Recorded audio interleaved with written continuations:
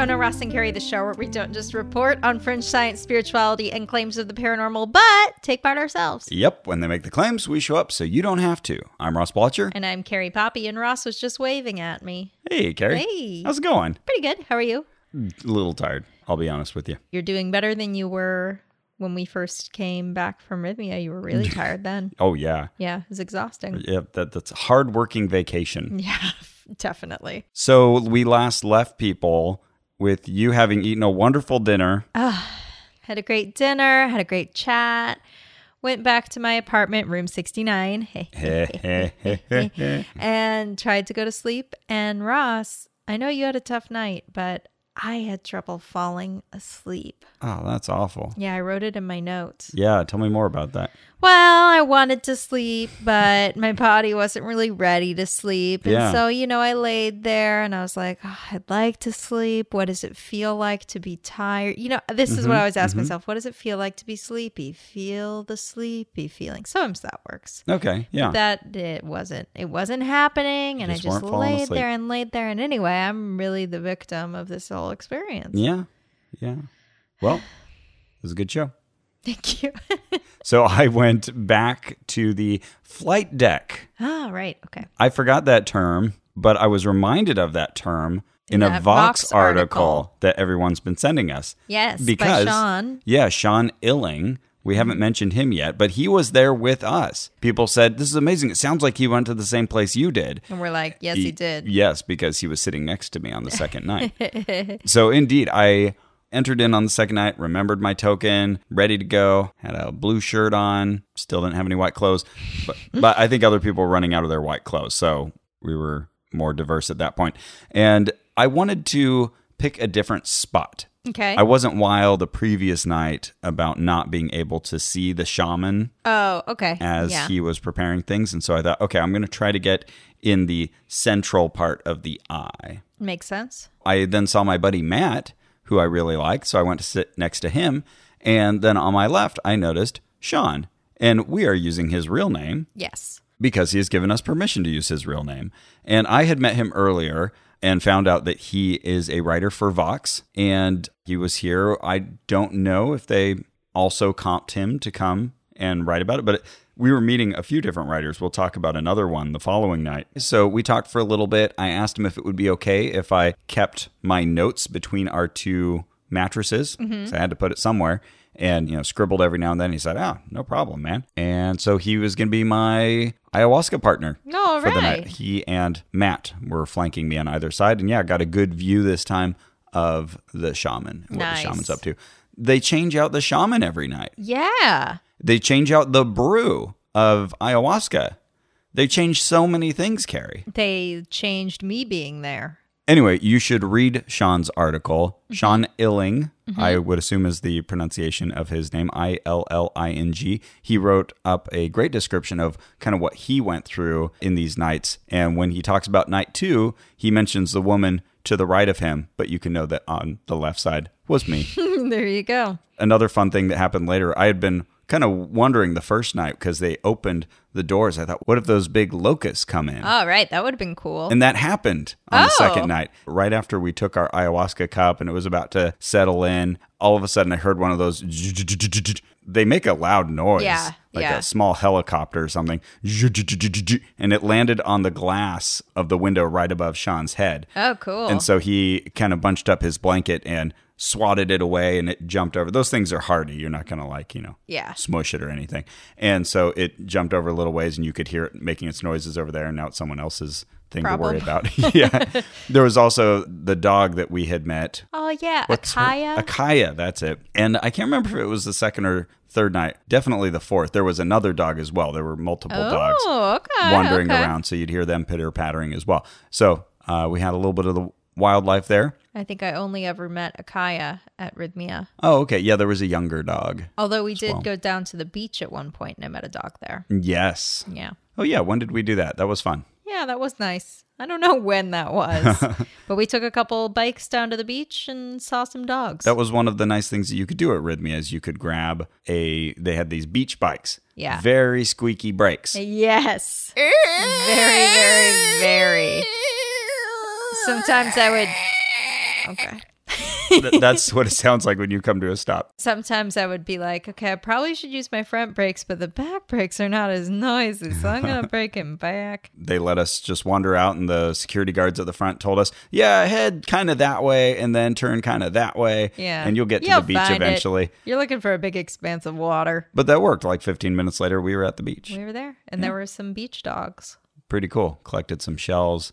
Good story. Yep. People should know that's one thing that you can do at Rhythmia. It's true. Although you kind of have to, I mean, I almost said you kind of have to sneak away to do it, but I don't mean literally sneak. But you do have to find a little piece of time. You're probably going to be skipping some programming because it's back to back here. Mm-hmm. They do have some things marked on the schedule as free time. But it's fairly short. I want to say it's like an hour, hour and a half, something like that. So back to the ceremony.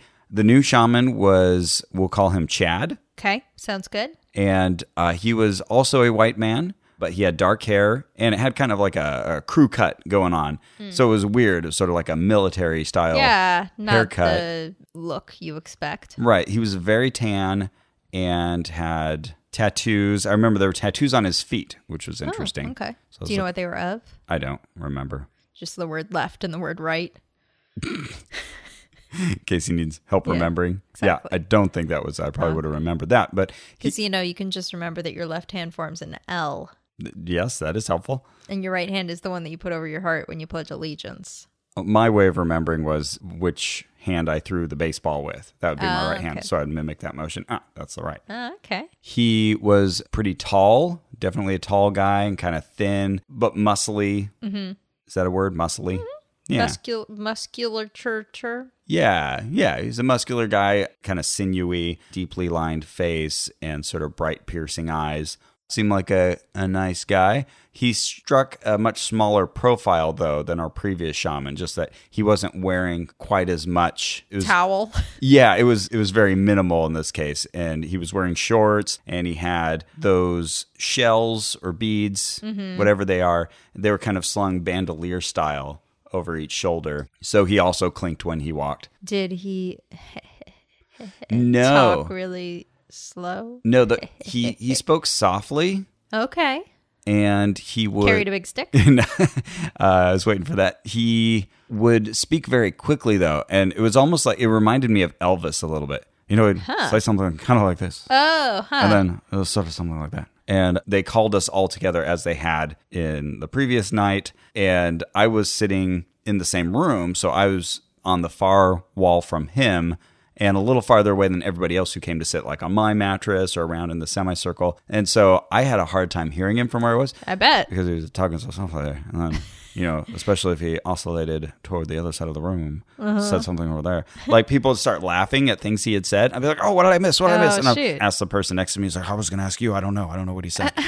So dang. Yeah, apparently very funny. I mean, occasionally I hear him. And I think it was just that he was taking all of this with, a little sense of humor. He wasn't being so sacred about it. Right, reverential. Yeah, he was willing to say, silly, lighthearted casual things stuff about what we were doing and how kind of silly we were in various situations. That's fun. Yeah, that was fun. How old do you think he was? I would put him in his mid-30s. Okay. Probably about my age, yeah. Okay. Again, it's like they assume we haven't heard any of this. So, oh, no. Yeah, we kind of go back into all the introductory information about what you can expect and how every night is different. Can anyone just join at night too? Or I suppose I'm trying to think so. what the justification in their head might be if like why we would need to cover this ground. One. Yeah. And the mandatory meeting. Right. I don't know. And the videos you watch beforehand and all the paperwork. But instead of like an hour and 5 minutes, it was more like 45 minutes. So it wasn't as long. Yeah, this was an improvement.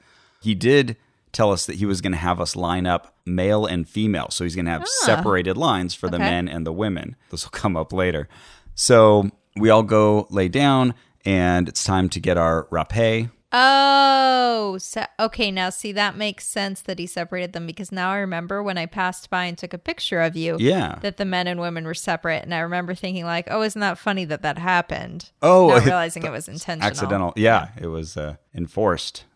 As much as anything is enforced. It was also really windy outside, which I'm sure you experienced.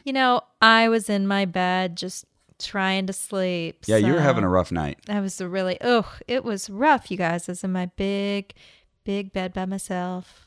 They didn't have an issue with women serving the rapé, though. So we lined up for our rapé, and Chad was kind of on the left, and we'll call her Sally, was a helper, and she was on the right in my area, in that central area. So I lined up in front of Sally, and she had, this time it was a curved pipe instead of the long one with the little right angle end. At the very end, yeah, right. It's just the whole thing was curved. Oh, okay, And- like a Ricola. Sure, but not Not quite that big. tapered or anything. Right. And just as before, they tell you to kind of block off your throat so that Yes. it doesn't go into your throat. And so you kind of contort your throat and neck and everything into a position for that. And I think I just kind of overly blocked off all my airways Uh-oh. as she was doing it. And so I didn't get a really big hit from it. Oh, interesting. Yeah, I'd say of all the Who knew nights. that was even possible? Right. I'd say of all the nights, this was the most resistance I had to rapé because it just didn't feel like it distributed as far. Interesting. So I had a very brief buzz that kind of went away almost immediately. That stuff will hurt your head. Gave me a headache pretty fast. Stuff's intense. Yeah. So she gave that to me, went and sat down. Oh, one thing he did tell us was that he planned to close the ceremony between 12 and 1. And Okay. I Hey, was a plan. so excited. Yeah. Phew. Did it happen? Yeah, actually, I think we kind of got out on time. All I want right. to say it bled very close to 1 or a little past maybe, but Okay. yeah, definitely. Whereas the first night was close to 10 hours, I Mm-hmm. think this one was actually 8 hours. Okay, better. It should be. We were starting at 5:30 again. Anyway, so eventually everyone had gotten their rapé. They called us up to go ahead and get our ayahuasca. Mm-hmm. Yeah, I get in a line of men, and Chad serves the men. There's a line of women. Sally serves the women.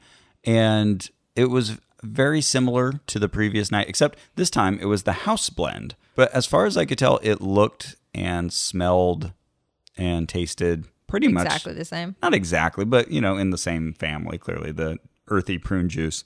He had been doing the same thing where like he smokes a cigarette and then he blows smoke over the okay. ayahuasca. And it was kind of funny. They had it in a pitcher, like the pitcher that you get with water in it at a restaurant. Mm-hmm. So there's just this, it's a pitcher of ayahuasca. And he's Cool. blowing smoke on top of it. I wonder if he was doing that to protect it, because as you know, tobacco is very protecting.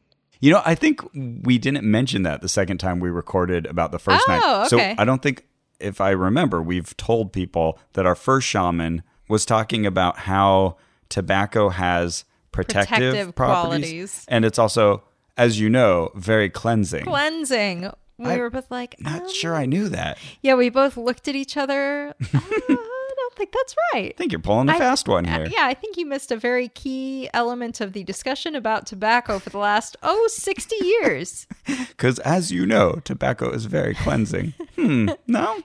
No? But that did make me think about L. Ron Hubbard. Oh, Because L. Ron Hubbard was like, you smoke more, you will get less diseases. oh, really? Yeah, you don't remember that? I don't. Oh, yeah.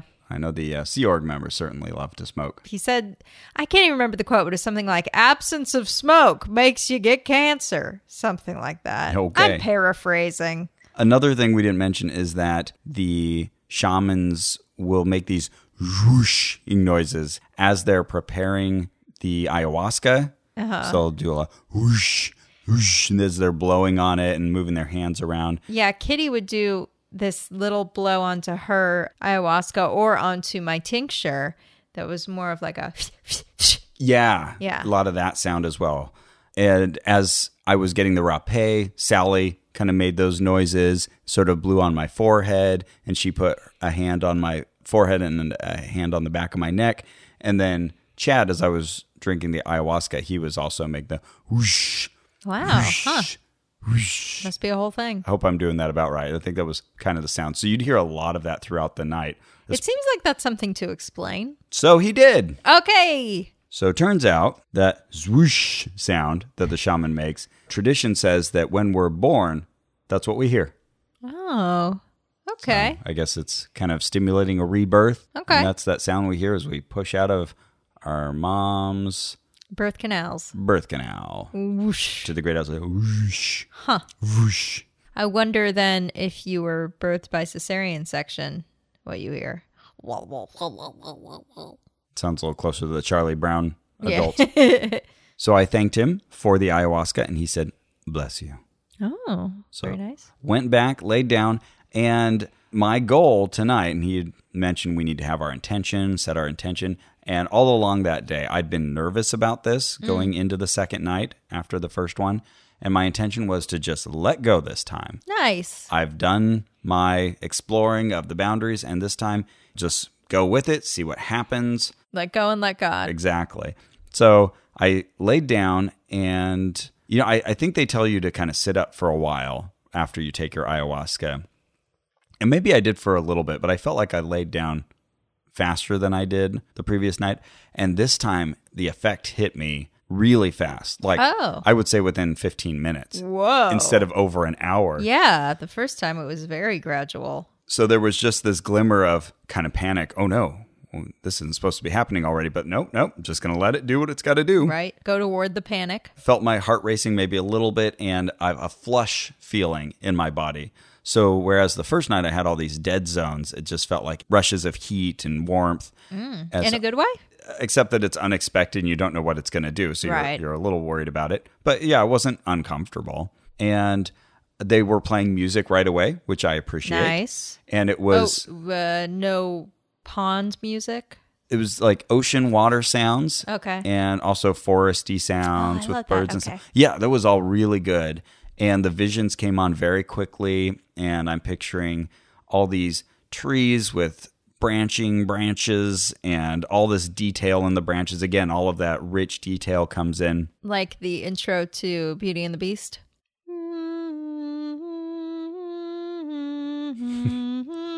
You're going through that forest. The multi-plane camera. Yeah, exactly. And it's just revealing more and more forest. Yeah, yeah. Okay.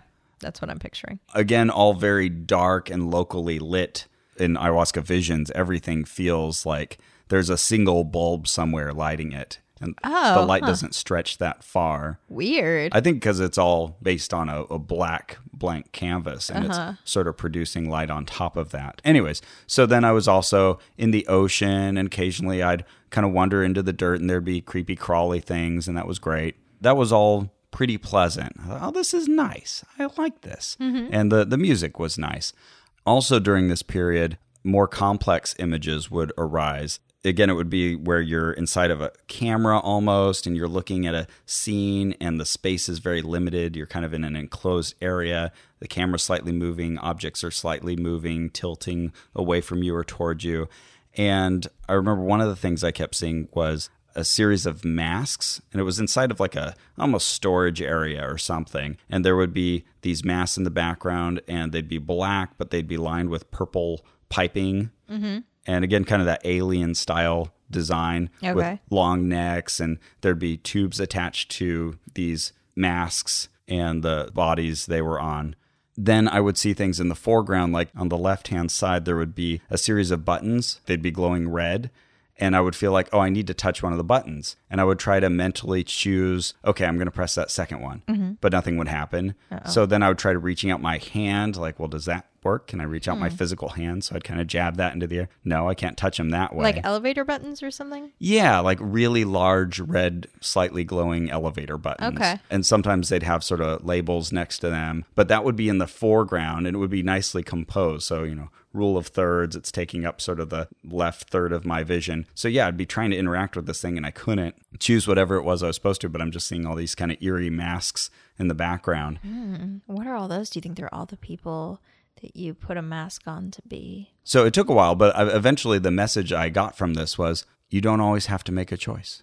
Oh. And that, I think, was kind of my first big ayahuasca delivered message. Okay. There are situations where you don't have to choose one thing or the other. Oh, yeah. Okay. You just sit and observe. It was me just in a situation that the vision was giving me, but it kind of led me to draw some life lesson out of it. Right, some interpretation. That's cool. Exactly. So that was one of the things I saw. Does that feel like a good lesson for you? From you to you? I remember it felt profound at the time. Like, yeah, I'm always worried about choices I have to make and things I have to choose. And you know what? Sometimes it's probably just okay to recuse myself from them. Yeah, let things just happen as they need to. So that was one of my big takeaways. I had some other kind of scenes like that, and I'm struggling to remember them now. But that was all in the pleasant period. But I think the music started changing, or maybe even the music turned off. I think there are audio hallucinations that will come in while you're doing this. I bet. And I thought there was music that was just kind of making soft, crackly noises and little shimmering noises. But I think that was just my mind interpolating that or adding that on top of silence. Oh, weird. Now that I look back on it, I think silence is just really bad when you're in an ayahuasca trip and you're in this period where you just get totally inside your own head. Mm-hmm. And you're really cut off from the rest of the world. Now, how's time during all of this? Do you have a sense of how much time is going by? Oh, that's a good question. My rough answer would be no. Okay. Yeah, you kind of lose track of time for these episodes, but this was sort of the equivalent of when I was face down the other night. I started going into this cutoff period where I'm very much inside my own experience. Right. So how about when it's all over and you look back and you're like, okay, that was 8 hours. Does it seem like 8 hours? Does it seem longer? Definitely seems like 8 hours. Oh, okay. Like that seems about right. I don't feel like any missing time or anything like that. Okay. I would say the night roughly breaks down into usually about an hour for it to start taking effect. Mm-hmm. And then you have sort of a half an hour to an hour of the really pleasant, mild, just visual sensations.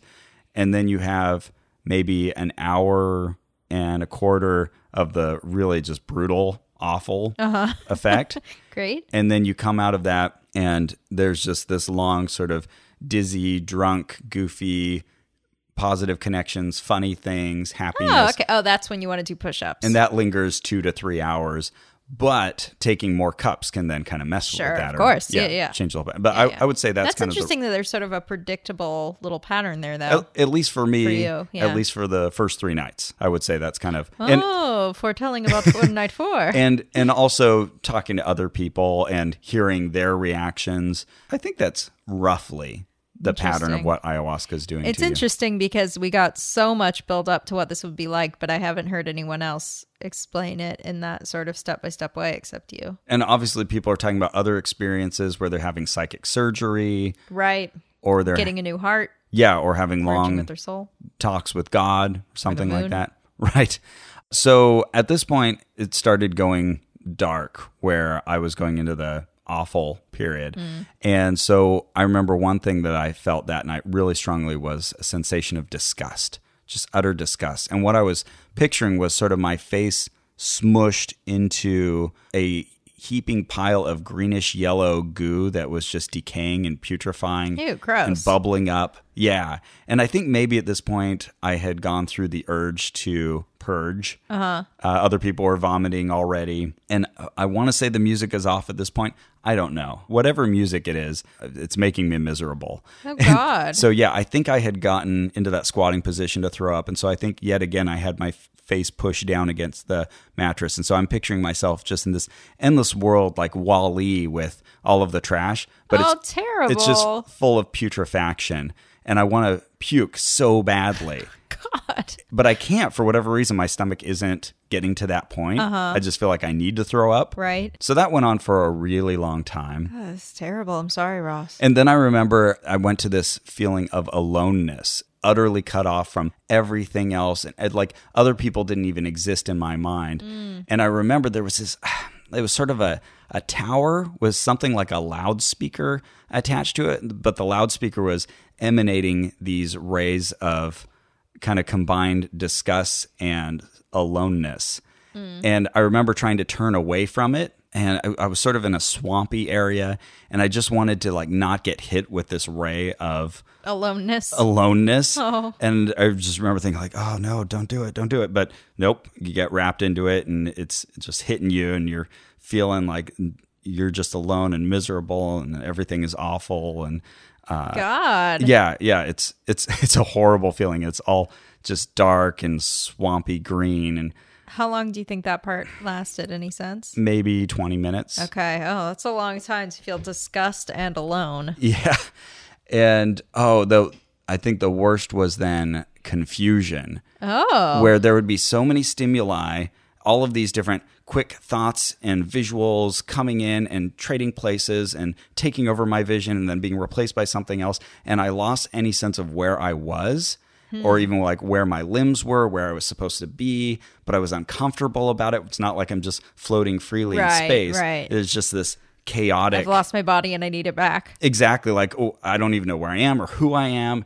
And that was, I think, the worst. Like, I just hated that because it was just so confusing and panicking. God. Yeah. So I think ayahuasca just really drives you to these pure emotions. Yeah. And those were the most significant ones. The isolation, the disgust, and the confusion. This is all very crazy. It is. But you know what else is crazy? The internet. Exactly. The internet's nuts. How did we get here? How can we get so much information? How can we can all talk? But we're in different parts of the world. It's mind-blowing. What if I want to add my information to the internet? I want to contribute. I want to make a website. Now you are speaking my language, and I have an answer for you. Okay. Squarespace. Oh, yeah. Squarespace. They let you sell products and services of all kinds. They let you announce upcoming events or special projects, anything you want to do with a website. Maybe you want to make a site of fan fiction about Ono Ross and Carrie. Well, you can. Ono Ross and Carrie's fanfic.biz. I just got like a little concerned when I thought about, oh no, what are they going to write about us? But you could do that at Squarespace and no one's going to stop you. And it would be beautiful because you'd be using customized templates created by world-class designers. Exactly. And you'd be able to read it on your cell phone because everything Squarespace does is already optimized for mobile. Did you know that? Did you know that? And if you're the first person to buy that domain, it'll be easy to do. There's a whole new way to buy domains and choose from over 200 extensions. So if you want .onrack, maybe. But if you want .net, .biz, .vero, Is that a thing? .laser, I don't know. They've got 200 maybe.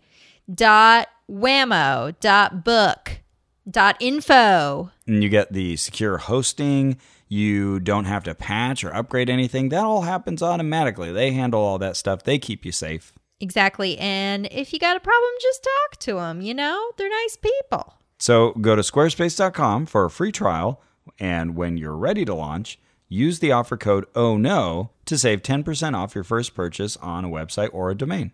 That's squarespace.com, enter code OHNO, OHNO. And back to the show. So when you're having these visions, is there a you that you see, or is it just all through your eyes? Do you know what I'm asking? Yeah, it's all through my eyes. Okay. At times I'm aware of myself, and at times I'm not. At times I have more executive functions and can be aware of the situation, what's happening. And you've been describing it in terms of like a camera point of view. Does it literally look like a screen? No, like Okay. I don't see pixels or anything like that. Right. But I am drifting around. There are moments where it feels like it bleeds past the screen, past the proscenium, and I realized like, oh, it's come into my world and it's totally enveloped me. Oh, wow. So there were moments where the disgust or the loneliness, it felt like they were breaking some kind of barrier and taking over Very me. Brechtian. At that point, I would realize, oh, I wasn't as immersed before as I am now. So something just happened. Oh, weird. Okay. Yeah, and I would say, I think if you tried to talk to me in those moments, I would have been unresponsive. I think I was so inside my own head at that moment. Wow. I keep thinking these drugs must do something that gives you that impression of that proscenium that you interpret as a TV screen or a play or whatever, because Jerry had such a similar experience on Iboga. Yeah. And then I it heard seems other like people talking about a describe that. computer. Yeah. Another issue was just remembering to breathe. So I had that same issue the second night where I'd be short of breath and I'd realize like, oh no, I haven't breathed for a while. And so I started taking it up as a mantra saying, breathe, just breathe. So I'd kind of say that to myself, and maybe there'd be part of me that would worry that someone else had heard me doing that, saying that. I'll find out. Observe that sacred silence. Yeah, I was still mortified from having broken the sacred silence. So I would try to just kind of mutter quietly to myself, breathe, breathe. And if I at least could make it sort of a mantra, a chant, then it would come back and remind me to take breaths. But constantly, Do you think I felt you short actually of breath. were not breathing? Yeah. Okay. Yeah, I think so. I wonder if you could have just like Passed out. passed out. Yeah, or I if your don't body know. would have taken over. But yeah, it didn't feel automatic. It felt like I really had to consciously about breathe. it. Another thing that I had geared myself up with is someone had mentioned breathing out gratitude. And so I would breathe in and then I would think, thank you. Aw. Thank you. Or sometimes the word gratitude. But as I would say thank you, which is probably the most uttered word of that night, I would see it rush out as a big white font Oh, cool. in all caps. And I even recognized the font face. It was Rockwell. Oh, Rockwell. I'll have to look that up. I've used it a lot lately at work. So I guess that's what my brain decided. This is going to be your font tonight. And this large, bold thank you would project out over whatever it was I was looking at. Ooh, I like that kind of font. It looks very typewriter-y. Yeah. And so occasionally gratitude would come out too. But that was me trying to say, okay, thank you, Mother Ayahuasca. I'm just going to go along. I'm going to accept whatever it is you have to give me. So there are many Time different with the grandmother. scenes I could describe. I remember one thing that came up was I was in the middle of a town city square or something like that with cobblestones. And there was a large, not wheelbarrow. That's weird. I was going to say wheelbarrow. Yeah, Must be how you were holding your hands. It is like a giant wheelbarrow mixed with a cart or wagon. Oh, I know what you're talking about. Where, yeah, someone would be selling flowers from it or something. Right, Yeah. or collecting your dead or something like that. And there was this humongous pile of pigs, but they were sort of fake cartoonish pigs. Okay. Like with cartoonishly round bellies. Well, this is exciting. There was a pig in my vision in holotropic breathing. Right, that's right. And so they were just piled ridiculously, kind of breaking the laws of physics. So it created this gigantic, almost spherical shape of pigs. Happy and alive? Well, they're cartoon. I mean, but they weren't like, it wasn't the dead bodies of pigs. No, Okay. I'd say they were closer to like being a piggy bank almost. Oh, but kind of a okay. squishy, rubbery piggy bank. So they were all mounted on top of each other. And the vision I saw, or the words that appeared were, sometimes there is enough. Oh. So I guess there were enough pigs? I don't... Well, okay, if it's like a piggy bank, I mean, that feels more like money or your needs met, resources. You know, I think the way I was interpreting it in my mind, the meaning I was getting from it is that things don't always need to grow and expand, yeah. continue. Sometimes it's just enough, to have a Starbucks on every corner. Right. And you're good. You can stop Right. making Starbucks now. Right. And so maybe it was this kind of subtle critique on capitalism Maybe. and the stock market. I don't know. But and it kept rephrasing itself in my mind in different ways. But they were all variants of enough is enough, or sometimes there is enough, or Yeah. you can stop now, or Yeah. whatever I it mean, was. could also just be being, happy with where you are in your life instead of looking for more. Right. Yes. Yeah. I think that was definitely part of my revelation there. So that was another gift from the mother. Very nice. And I think Who's also our grandma? I'm confused about my relationship to her. that's true. Yeah. I'm my own grandpa. Is that a song? Or Yeah. you just singing? You've never Oh. heard the I'm my own grandpa song? I don't think so. There's this very complicated formula by which turns out he is actually his own grandfather. How fun. I think it was Tom Arnold who sang it. Oh, the Who used to be married to Roseanne Barr. Yeah, Yeah, I think that was him. So eventually I started coming out of that and having lighter, happier visions. I was seeing trees. I think the music was getting a little happier too. It feels like they make the playlist knowing you're going to go into this awful Oh, yeah. space where you hear other people puking and that becomes part of your vision.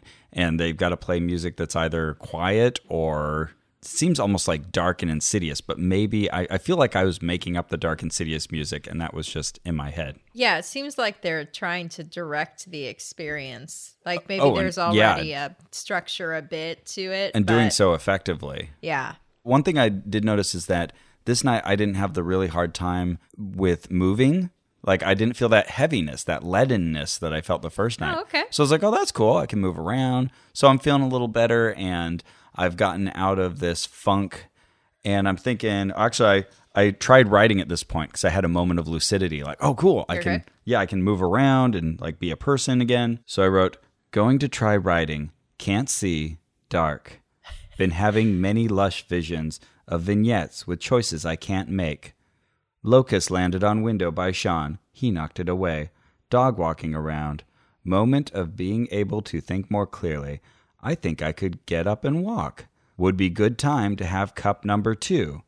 lesson. You don't always need to make a choice. Mm-hmm. All right. So then they did finally offer the second cup. And so So about how long into the experience do you think? I would say it was an hour and a half. Okay. Maybe. And so I wobbled up there, and at this point, I was just grooving with the music. And so got my neck moving around, my head moving around. I'm kind of dancing a little bit, moving my arms. Oh, yeah. As I'm in line, just grooving. So I get up to the shaman, and he says, how are you feeling? And I say, oh, I've seen many things, all pleasant. I don't know why I said all pleasant. That wasn't true. But, I was still feeling pretty good at this point. And he said, okay, all right. And so he got me a second cup, and it was a little smaller. Okay. I thought, yeah, I'm ready for more. Let's do this. Mm-hmm. And so had my second cup, and I sat down for a bit, but then I thought, no, I could walk around. I should go outside again. Yeah. Let's see how the stars look, now that I'm more in the moment and I've got a fresh cup. So I go outside, and this time Orion is directly overhead. And I'm like, yeah, it's you and me, Orion. So this time I laid down. The previous night, I didn't like laying down. I wanted to stand and look at the stars. But yeah, I just laid down on the sidewalk next to the kind of wooden dock, whatever it is, of the building, and stare up at the stars. And I try a few times to see if I can jump up at them. Mm-hmm. That doesn't work. Like physically? Do you stand up? Well, like in a vision. Oh, okay. You out of body kind of thing. Jerry was saying that Muganda was telling him to leap towards the stars. Right. And so that seemed to be something we could supposedly do. So I tried to do that, but that didn't work. But I was still hearing the music bleeding out of the doors of the building, and the stars would sort of not dance around. They'd sort of pulsate or move with the music a little bit, and areas of the sky would sort of disappear for a bit, and I'd only see Orion, and then I'd see sort of the right half of the sky. So it was cool. Man. I was really enjoying the stars. This Orion thing. Yeah. I feel like if you were a different person right now, you would have an Orion tattoo because of this experience. Oh, yeah, totally. Yeah. And I was sort of grooving out too. So you can picture me, I'm just on the ground, rocking back and forth. My hands are sort of dancing with the music and making waving motions. Snaking Ross is around. kind of dancing like Linus from Peanuts. So, yeah, I was there grooving with the stars for a while. And then I remember the stars started getting out of sync with me, and they'd sort of stutter and jitter, and it started getting uncomfortable, and I didn't feel as friendly with the stars anymore. It's like, I thought we were going to do this forever, guys. Oh, no. They weren't rejecting me, but it's just we no longer had this connection. I was kind of pulling back into my body again. We're like, oh, wait, I just remembered I have my own star, the sun. I have to go back there. Maybe that's it. I'm cheating on it. And so I was also feeling just waves of cold air come over me because it was very windy. And I started to think, I'm not fully comfortable. I should probably get back inside. I had my Amigo with me. I didn't feel nauseous at that point, but I brought it with me just in case. Mm-hmm. You're supposed to keep your Amigo with you. So I can't get back up and walk. I'm feeling incapacitated now. But I grab my Amigo and I'm sort of crawling along the ground on all fours. Mm-hmm. But I just remember the leadenness coming back. And all of a sudden I slumped down on the ground next to my Amigo. And I was having my own visions. And I was crawling into the ground and that kind of stuff. And I'm not sure how much time passed, but I think a lot of time. Mm-hmm. And then I started crawling again. I think someone came by to ask if they could help me. Oh, geez. And I said, no, I'm good. I can do this. And so I started crawling. Where I want to be, man. Yeah, I started crawling back again towards this deck, and it has these giant step. Well, one giant step, and then you're on the deck. So I got up the first step, and then my upper body just sort of collapsed on the edge of the deck. And so I gave up again and just kind of laid there and let the visions happen for a while. And I thought, okay, let's try again. I can get back. So I get across the threshold, and I'm where the bathrooms are, and people are in line for the bathroom. I think I'd used the bathroom earlier. So I don't need to go to the bathroom, but I'm next to the bathroom, and I sort of collapsed there again. Mm-hmm. And I think I was there for a long time. And the next thing I remember was one of the helpers coming, and she leans over me, and I see her face, and it just feels really close and really big. And it's weird because I'm not used to seeing humans or thinking about humans. And so I create this weird overlay where she becomes an Avatar-like character. Whoa! She's not... Wait, like Avatar the movie? Yeah, she's not blue, but she's got kind of lizard features? She's half alien with big eyes. And there's also all these overlays. Oh my God. Kind of It's a screen memory! No, right? So she's kind of white and palish. And at the same time, I realize she's a human, but I'm also seeing her as this kind of alien creature. And there are these overlays, like interface overlays. So little lines that are teal in color and triangles, and they're moving around sort of like a Minority Report sort of graphical overlay. You know, like the little pop-up display comes and it rotates around it. And it was like a foresty world. I was picturing all these trees around, and it was ethereally lit. Wow. Yeah, that was pretty cool. You know, I went to Pandora recently at Disney's Animal Kingdom. Ooh, I've heard it's amazing. Similar. So I remember she asked me, where would you like help going? And I said, I'm right here. Because you had been taught that sometimes it's enough. And so I kind of not fainted as I said that, but I just felt like all my strength threw out of me. I'd sort of propped myself up on my elbow, and I just fell over and slumped on the ground right in front of the bathroom where they didn't want me, I'm sure, because I'm blocking the way for other people. And I felt as I was doing it like that was not a satisfactory response. That's not what she wanted to hear, but that's what my body's going to give me. And I just kind of lay there muscleless, like I couldn't move at all in this little heap. Not sure how much time went by. I would guess maybe another 10 minutes, 15. I don't know how long they put up with it, but eventually they did kind of see that I was looking around again. They said, oh, okay, would you like to go to your bed? We could help you to your bed. And this time I finally said, yes, please. Thank you. Oh, Thank nice. you. And so they picked me up, she on one side. So we're going to call her Robin. She grabbed one side. She's a tall, very thin, white-haired woman. And a little bit older than the others. I think she maybe had my left side, and the shaman actually came and grabbed my right side. And they helped sort of hobble me over to my bed, and I slumped down there. But I was happy. All right. You know, this wasn't miserable at this point. It was just, you know, I'm delirious and seeing weird forests and stuff. So I'm seeing it all from my bed again now. Nice. Robin also apparently is like really into feathers. They told us that Robin might come and touch you with feathers. Okay. She didn't touch you with feathers? No. Not that that's interesting. You know what? Actually, at the end of the night, she did ask if she could wave some feathers at me. Okay. And then she kept asking me, like, if there's something else I need. And I thought, well, what are you getting at? Supposed to get yeah, here? what am I supposed to ask for? I don't know. But yeah, it was kind of like those little sessions they had with us after the holotropic breath work. Uh-huh. And so, you know, they're wanting something that they can help you with. I was like, I don't know what to tell you. Right. Yeah. But yeah, this was all fairly pleasant. So I'm having more rich imaginations, and I'm just going around these various forest places or crawling underground. I'm doing all these things in my head, and they call for the third cup. And I think, hey, I'm still feeling kind of light and okay. You know what? Let's do it. This will be the night I just go all the way. Well, before you do, yeah, I am liking this show, but I also like other shows. I do as well. And I was thinking maybe you could recommend to me something that I could listen to, something I'd really enjoy. Oh, you know what? I know just the thing. Check this out. Going into a Bullseye interview, I know it's somebody who does amazing work, but it's an actual conversation. I don't know where it's headed. Hey, this is the straight talk that you're going to get on this show. Does that make sense? I feel like I'm in therapy. I think I got more out of you than the therapist I went to twice. Bullseye. Creators you know, creators you need to know. Find it at MaximumFun.org or wherever you get podcasts. I checked, and that is very good. You're welcome. Thank you. So you were saying you went up and got the third cup. Thank you. Gratitude. Breathe. Rockwell font. I was saying that. I was saying that a lot that night. Aw. Thank you. That's nice. Just breathe.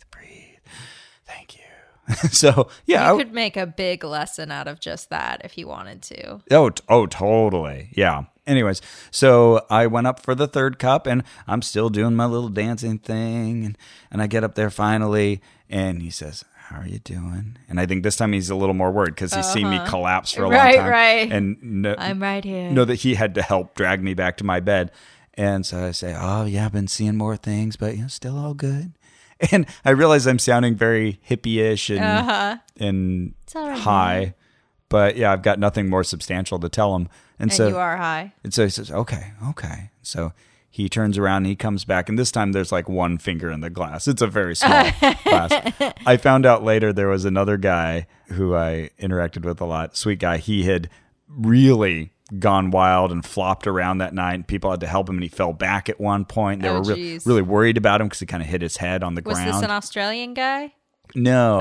Oh, okay. Because there were a lot of Australian people in our group, and there was one guy who I heard talk of like how wild he was. You know what? I think I know exactly who you're talking about. And yes, he was wild. He was running around in his underwear. Yeah, he did crazy things. The next day, he talked about how he just felt so sexy. He had to get in his underwear because he was so sexy. He's got the long, almost dreadlock type hair. I think so. Yeah, I think we're thinking of the same person. Anyways, no, this is a very different guy. I think he was Asian, had very short, black cropped hair.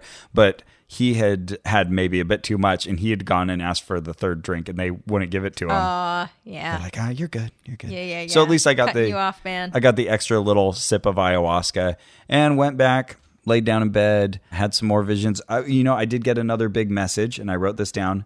Not everything needs a purpose. I remember you telling me about that the next day. I think that's a really nice lesson. Indeed. Though I did write, not everything needs a pup rose. But that's true too. This is in the dark, so, I was trying my best. I'm not sticking with the lines too well here. I think sometimes we overanalyze things and look for their meaning or, where they fit in. Yeah, not everything has to have a purpose. So, that was a good revelation. Let some things just be. So, stayed in that high state for a long time, probably hours. Eventually, you do get to the point where, all right, I'm kind of out of this. Can we stop now? You're hearing other people go through various stages of their experience. There was rippling laughter that went through the room for a while. It kind of started over to the right on that end where we'd been the previous night. Heard a lot of people laughing over there. And it would just turn into this cacophony of laughter. Oh, very laughter yoga. Yeah, there was an even bigger one the third night that got wild. And I even got caught up in it for a bit. Nice. Then you'd hear people crying, people throwing up. So all of those ambient sounds and the music going on. But yeah, I was feeling pretty chill. All right. Yeah, all good. Right. Is Sean still next to you this whole time? Well, I had left him for quite a long time for my journey into the wilderness. And to the Avatar planet or wherever I was. And he describes in his article kind of what was happening to him that night. Definitely recommend checking that out and reading his experience because everyone has a different experience, but they're kind of related. He was seeing people and he was working out like a relationship issue with his wife. Times when he had missed chances to show her love or be there or interact. Oh. So yeah, he was seeing far more human interaction than I did in my visions. Interesting. It's very interesting because I took the tincture the first night, which, as we all know, is really powerful. It's really potent. And I did see people, but they were all laying down on mats and not moving, and some were vomiting, and some were laughing, and some were crying. So I did have a human experience. Sure, yes. I've got the tincture right here. You want some? Do you now? Yeah, let's do it. Okay, I'm going to spray under my tongue. Hit me up. 10 times if you want the dose that I had 10, the first night. We should have done this at the start of our recording. Probably, but let's see. Okay, ready?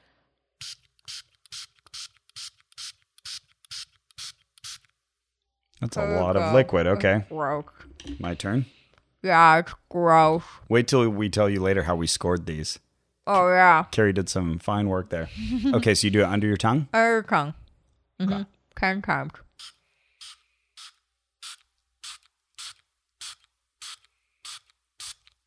Gross, right? Oh, wow. Okay. Yeah, it's gross. Oh, it's just like rubbing alcohol. Yeah, I think it tastes like really cheap vodka. But I asked Jerry about it. You hold it here for a long time? I think so. You gotta let it soak in. Okay, well, here you go. Here's your... Uncle. I asked Jerry about it. I said, I thought it tasted like cheap vodka. And he said, yeah, that's like this local locally sourced alcohol. Yeah, so it's something they've got that they just use to make it dry quickly, I imagine. This is a preview of what this show will sound like in many, many years.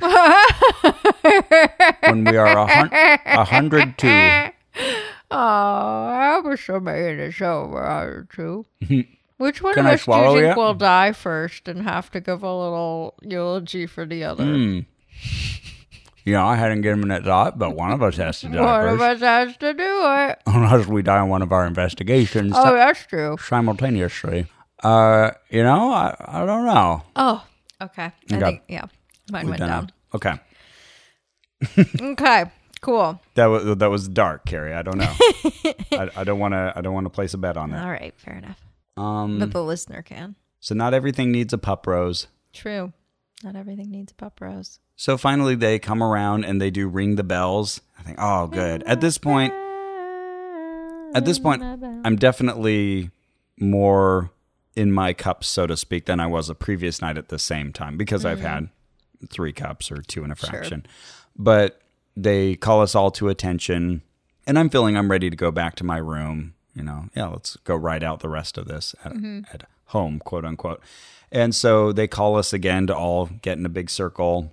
So he does his, talking very quickly and very softly and saying little things like this. And people laugh at it. And, oh, what did he say? That kind of thing was happening again. He mentioned something about his Taita, who drives up from Colombia. So over time, I realized the Taita is sort of their papa, their father. A head shaman guru. Person. Yeah. I was hoping he'd wrap it up really quick because he did a better job at the intro getting through it. But no, we went. Oh, good. We went on for quite a while. Great. Yeah. Great. Maybe another 40 minutes. So hearing people's experiences. Yeah. So people were sharing some of their stories, and so that was all fine. One person asked, I love this. So why did you have the separate lines for men and women? Well, what's the rationale there? It should be an interesting answer. He said, I like to serve the men and the women first. What? That was his answer. What? That made no sense. I like to serve the men and the women first. Yep. What? Yeah, no, I worked on that. It doesn't make any sense. You can't make sense out of that. And there was some other kind of evasive answer that was equally unsatisfying. And you could just tell the person was like, all right, well, I had my chance. Yeah. I don't feel like I can tell you that wasn't a sentence, and that's my only option here. Right. Let's remember he was also taking the ayahuasca. That's ayahuasca. That's true. So who knows? Someone asked where the music came from. And he said that the playlist for that night came from scottysmith.info. Oh. He said, most of the songs are there. Okay, I'm going to look that up right now. I went there, and that's where I pulled the song that we played on our previous ayahuasca trip episode at the very end. So there's a YouTube playlist of maybe like 41 songs. And if I play through them, some I do recognize from the ayahuasca trip. Oh, did it take you right back? Some I do not. Yeah, I remember being almost a little worried, like, what will happen if I listen to this music later? Especially on this tincture. Yeah, I've come to actually really like a few of these songs, including the one I put at the end of that other episode. This is one of them. I'm looking at a turtle. Oh, now I'm looking at a parrot. Oh, they're just very new agey songs. Some of them do talk about ayahuasca, though. So clearly it's compiled for this purpose. Yeah. I know there were a lot of songs about ayahuasca at the first one. People were really curious about the music and wanted to get that. Yeah. Skipping ahead. Oh, I remember this one. Mm-hmm. Yep.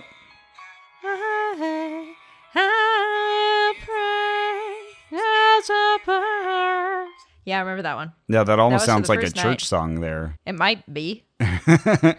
I doubt it, but yeah, it sounds like it could be. So another thing we learned is that the ancestors are really happy that we're doing this work. Oh, good. So when we do ayahuasca, we make the ancestors just super happy and proud. When you look up in the sky and the great kings of the past are in those stars, you can know that they are very happy with you. No, because they're fireflies. You went back fireflies. And became the one true king. Big bluish black thing. No, forget it. With you, everything's gas. I also wrote down, I don't think this was helping with the breathing. I had a lot of blockage in my throat, I think left over from my very sore throat when I came out. Right. That wasn't helping with the breathing at all. But yeah, that was pretty much the whole day. I went back to my place, and one thing I neglected to mention is because I'd had that cleanse earlier, I had like a few juicy farts near the beginning. Yeah, so I remember going to the bathroom like, I need to get all this stuff out of my system because I still had all the chlorophyll and the water. It had been a half hour before this began. So yeah, it was all very fresh. My body was still trying to get rid of all this goop that, this water that had been shoved up my butt for 40 minutes. So that was happening during. So when I got back to my room, I remember I sat on the toilet for a while and got rid of some more. Got to keep going. Yep. And finish what you started, man. I noticed every night even after the first night, I would have these mild panicky dreams that I sometimes have as you're going into sleep or coming out of it, the hypnagogic or the hypnopompic delusions, where I'm really worried about some little thing and I'm fixated on it. Like, oh, we've really got to fix this. There's a problem with the web link and, oh, what are we going to do about it? And I'm all obsessed with it. And then I wake up later and realize, oh, there was no web link. Why am I so worried about this web link? When I have a fever, I have those stress dreams. So these stuck with me for a while. I don't know. We'll talk about that later. But yeah, I would have that kind of going into sleep and I'd be very sweaty every night. Then again, it's hot there in Costa Rica. It is. And you often forget that air conditioners exist. Yeah, that's true. This is a real thing about Ross. In his car, if it's really warm, I'll be like, hey, can we turn on the air? And Ross will be like, oh, that's right. Yeah, okay. I always forget that's there. I'm not one to modify my surroundings. Yeah. I just kind of adapt to whatever's going on. So yes, I did wake up in cold sweats a few times, and I'm sure that could have been helped if I turned on the air conditioner. So that was the second night of ayahuasca. Well, that's pretty wild. Meanwhile, I couldn't fall asleep. Oh, so Carrie, I'm so sorry. Thank you for your service, but my night was pretty hard. Oh man, I'm so sorry to hear that. I read To Kill a Mockingbird in bed, and then How do you do it? How do you kill the mockingbird? I couldn't sleep. Well, you take him to trial, and then you misjudge him. Oh, okay. Yeah. Okay. Yeah. Makes about as much sense as that answer about the men and the women. Actually, when I was a kid, I went to the library with my friend Anne and checked out To Kill a Mockingbird. Yeah. And she said, How to Kill a Mockingbird. I've always wanted to read that. It's not called How to Kill a Mockingbird. Right. No. Well, that's it for our show. Our theme music is by Brian Keith Dalton. Our editor is Victor Figueroa. And our administrative manager is Ian Kramer. Hey, Ian. Hey, Victor. You too. Hi. Hey, Victor. Hi, Brian. What up?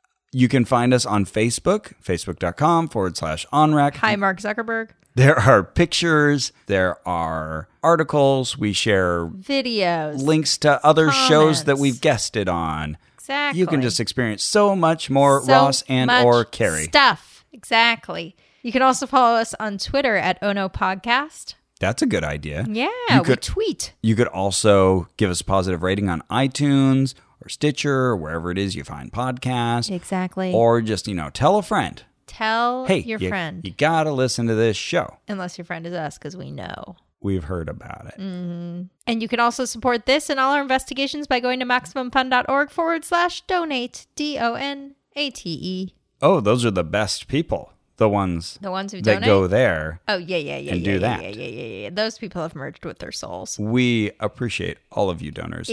Thank you so much. Become a donor, you will merge with your soul. That is my promise to you. Okay. It's true. I'd like to see you prove that you didn't afterward. Good luck. And remember,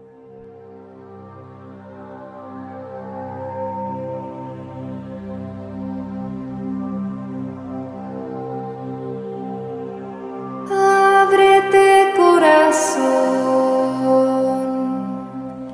ábrete sentimiento, ábrete entendimiento,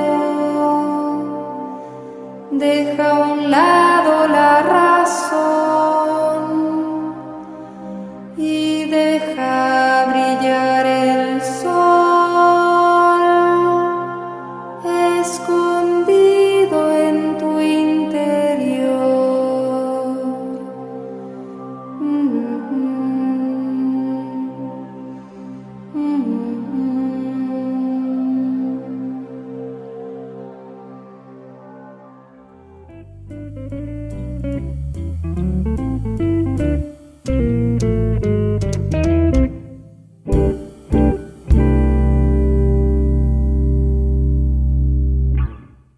I love forget-me-nots. I'm Jesse. I'm Jordan. And we've been doing Jordan Jesse Go for almost 10 years now. And it's not gotten any easier to describe. So we asked our fans to do it for us. Jordan Jesse Go is a weekly conversation with two best pals, two hilarious friends, the hilarious smart kids, talking about hilarious stuff that happens to them, mostly really stupid stuff, awkward anecdotes, insane tangents, heartfelt stuff. It's like being thrown in the middle of a hilarious conversation between you and your best pals. It's a show that makes me laugh every week, which is pretty rare and wonderful. It might be the best thing on the internet. One of the funniest things you will hear. And it's the best part of my week and has kept me company for the past 7 years through all sorts of life. I love those guys. That's Jordan Jesse Go, the comedy podcast that's been named Best of iTunes. Every Monday on MaximumFun.org or your favorite podcasting software. I'll hug you and kiss you and love you. Love you. Love you. Love you. MaximumFun.org. Comedy and culture. Artist owned. Listener supported.